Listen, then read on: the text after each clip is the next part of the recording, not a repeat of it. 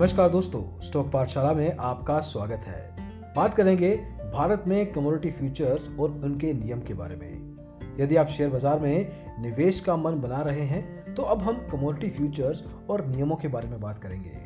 भारत में commodity future market एक महत्वपूर्ण भूमिका निभाता है। सबसे पहले इसकी भूमिका यह है कि वो कीमतों की खोज करने के साथ ही उनके नुकसान का प्रबंधन भी करता है, ताकि इकोनॉमी में कृषि या एग्रीकल्चर या खेती सहित अन्य क्षेत्रों का विकास भी संभव हो सके। भारत में कमोडिटी बाजारों में ग्रेजुअल असेसमेंट या क्रमिक मूल्यांकन का बहुत महत्व है। एक प्रोडक्ट जिसमें व्यापारिक मूल्य होता है उसे कमोडिटी कहा जाता है। किसी इकोनॉमी की प्राइमरी इंडस्ट्री में बेचे जाने वाले प्रोडक्ट्स को कमोडिटी कहा जाता है। तो अलग अलग तरह की डेफिनेशन है, व्याख्या है उसी कॉन्सेप्ट की। हम सभी जानते हैं कि कृषि या खेती भारतीय अर्थव्यवस्था की रीढ़ की हड्डी है, जो अर्थव्यवस्था का पहला महत्वपूर्ण हिस्सा है। यदि किसान डेरिवेटिव में ट्रेड करते हैं तो उनकी फसलें लागत मूल्य से कम होने के खतरे से सुरक्षित हो जाती हैं। कमोडिटी बाजार एक ऐसा बाजार है जिसमें सोना, जिंक और खेती प्रोडक्ट जैसी वस्तुओं की बिक्री होती है।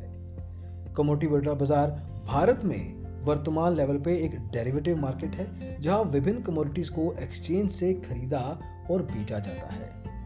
प्रोडक्ट की खरीदी व बिक्री वहीं होती है जिसमें एक्सचेंज के रूप में हम आपको संवर्धित करते हैं। इसमें सामान्य भाषा में कॉमन फ्यूचर्स भी इसको कहा जाता है। पिछले कुछ वर्षों में कमोडिटी एक्सचेंजों में बहुत विकास हुआ है, क्योंकि राष्ट्रीय स्तर पर कमोडिटी एक्सचेंज वर्तमान में 6 हैं और क्षेत्रीय स्तर पर 20। इसमें अगर हम रेगुलेशन की बात करें तो भारत में कमोडिटी फ्यूचर्स का रेगुलेशन, सबसे पहले आपको ये बता दें कि भारत में कमोडिटी फ्यूचर्स का पहला मुख्य नियामक मतलब regulator forward market commission FMC था। ये 1953 में अस्तित्व में आया। इसने जुलाई 2014 तक 17 खरब मूल्य के कमोडिटी मार्केटिंग को रेगुलेट किया। FMC का हेडक्वार्टर मुंबई में था और फाइनेंशियल सुपरविजन फाइनेंस मिनिस्ट्री द्वारा नियंत्रण की जाती थी। जैसे जैसे समय बीतता गया, FMC को भारतीय सिक्योरिटीज और एक्सचेंज बोर्ड मतलब सेबी के साथ सम्मिलित किया गया। भारत का पहला डेरिवेटिव मार्केट 1875 में स्थापित किया गया था। इसके बाद कमोडिटीज के लिए फ्यूचर मार्केट स्थापित किया गया। इसके साथ ही 1935 में एक कानून पारित किया गया, जिसने सरकार को खाद्य उत्पादन को आंशिक रूप से प्रतिबंधित करने और नियंत्रण करने की अनुमति दी। इस कानून के लागू होने के बाद सरकार को खाद्य वस्तुओं के ट्रेड पर प्रतिबंध लगाने का अधिकार मिला। जब इसे डेरिवेटिव मार्केट से जोड़कर देखा गया तो ट्रेड और फ्यूचर मार्केट पर लगे प्रतिबंध जैसे निर्णय को महसूस करते हुए इस पर दोबारा विचार किया गया। प्रतिबंध के बाद भारत के साथ बड़ी संख्या में छोटे और एकांत बाजार जुड़े रहे। ये तब तक हुआ जब तक बाजारों को पुनर्जीवित नहीं किया गया और जब तक सही निकायों द्वारा रेगुलेशन को फिर से शुरू नहीं किया गया।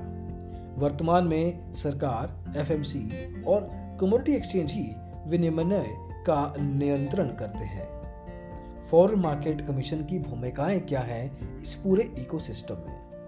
किसी भी कमोडिटी एक्सचेंज को एक्सपायरी की पहचान के आवंटन पर सरकार को वो सलाह देती है। फ्यूचर मार्केट की गतिविधियों का अवलोकन करना, एनालिसिस करना और कानून द्वारा दी गई क्षमता के अनुसार कार्य करना। फॉरवर्ड ट्रेडिंग से जुड़े फॉरवर्ड के बारे में जानकारी इकट्ठा करना और फिर पब्लिश करना, प्रकाशित करना। फॉरेन मार्केट और कमोडिटी एक्सचेंज के व्यापार में सुधार के लिए एडवाइस देना, परामर्श देना।